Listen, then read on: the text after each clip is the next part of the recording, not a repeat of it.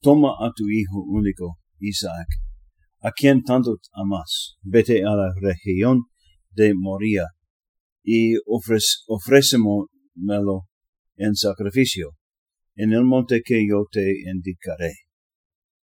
Mi papá solía decir que vio campos de maíz en la calle 42.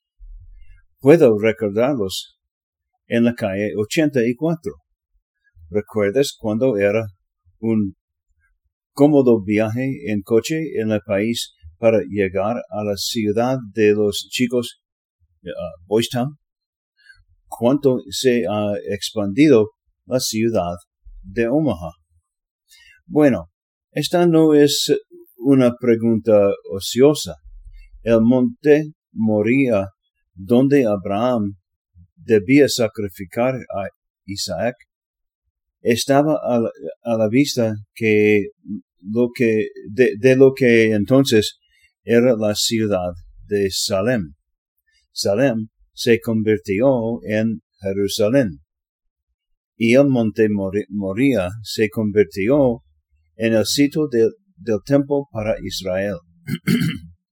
La montaña de la transfiguración está en un lugar diferente. Muchos creen que es el monte Tabor. De hecho, desde que a la altura de esa montaña se puede ver todo el mar de Galilea. Perdón. Pongamos las distancias en perspectiva. Desde el monte Tabor hasta el mar de Galilea es como ir de aquí a Blair. Desde Jerusalén hasta el mar de Galilea es como ir de aquí a Columbus. No pensamos mucho en viajar esas distancias, pero Jesús y los apóstoles lo hicieron a pie.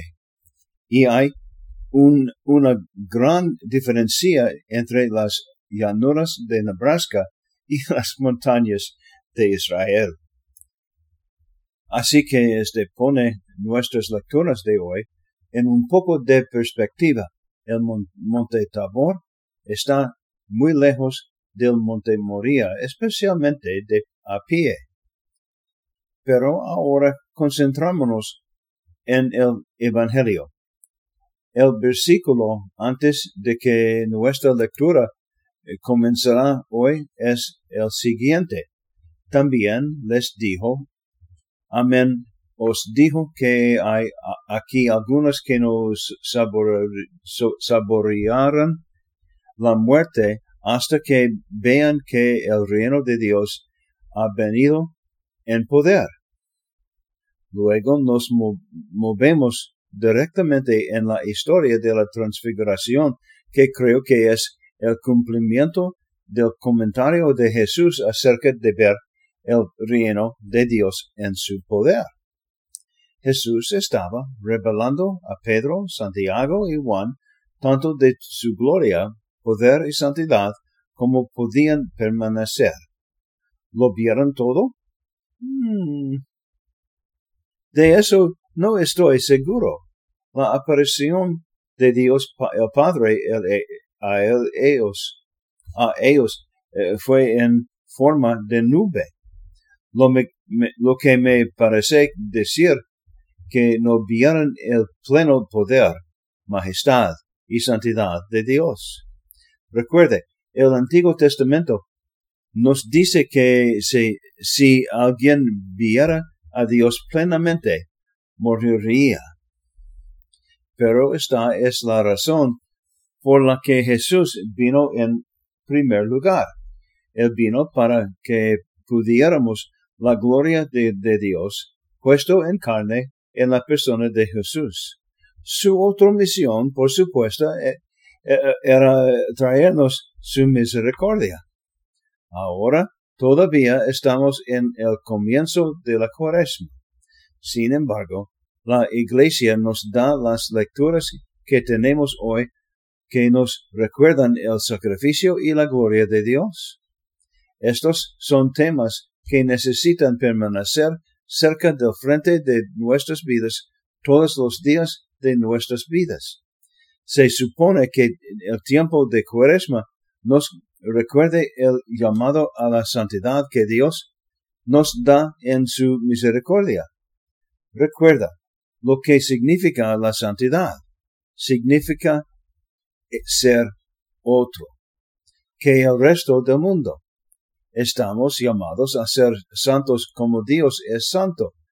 Este ser otro es necesario en nuestro mundo hoy más que nunca.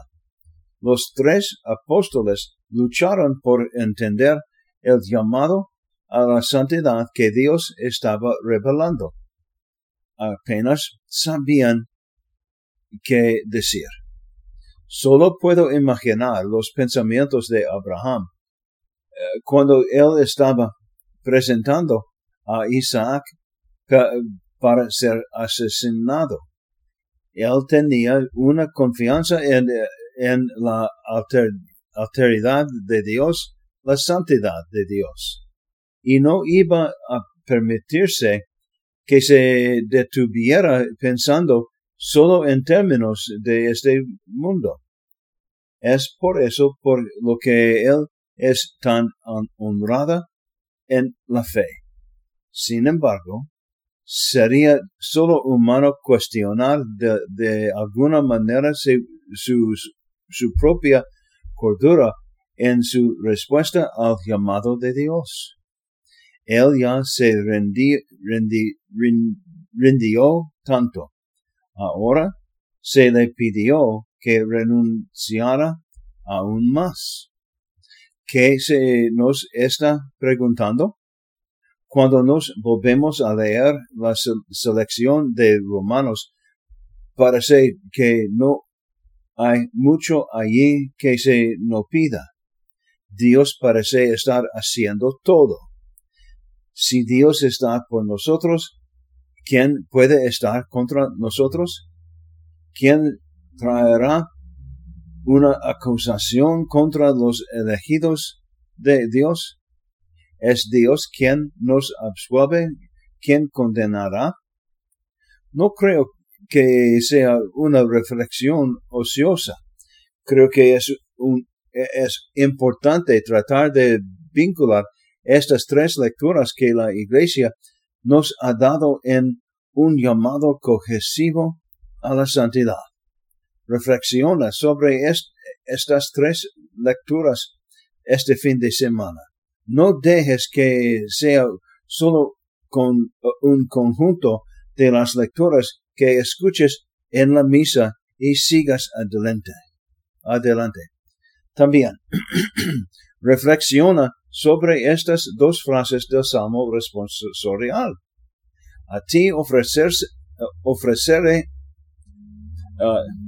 ofreceré sacrificio de acción de gracias y invocaré el nombre del Señor.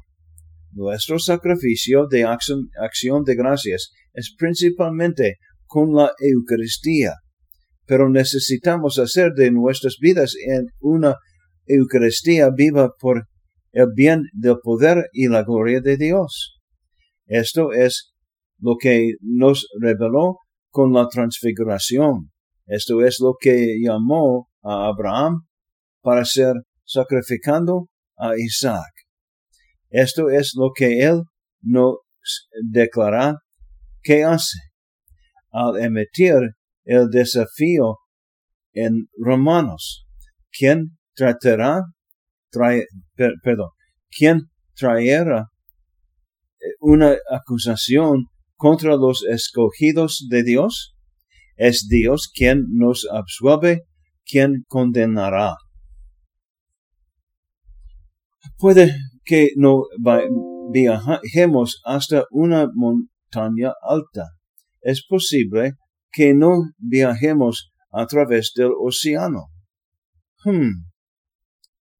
Es posible que ni siquiera viajemos a Columbus, pero estamos llamados a hacer un camino de fe que nos aleja de lo mundano de este mundo a la santidad de Dios, donde seremos transfigurados mientras contemplamos a Cristo cara a cara.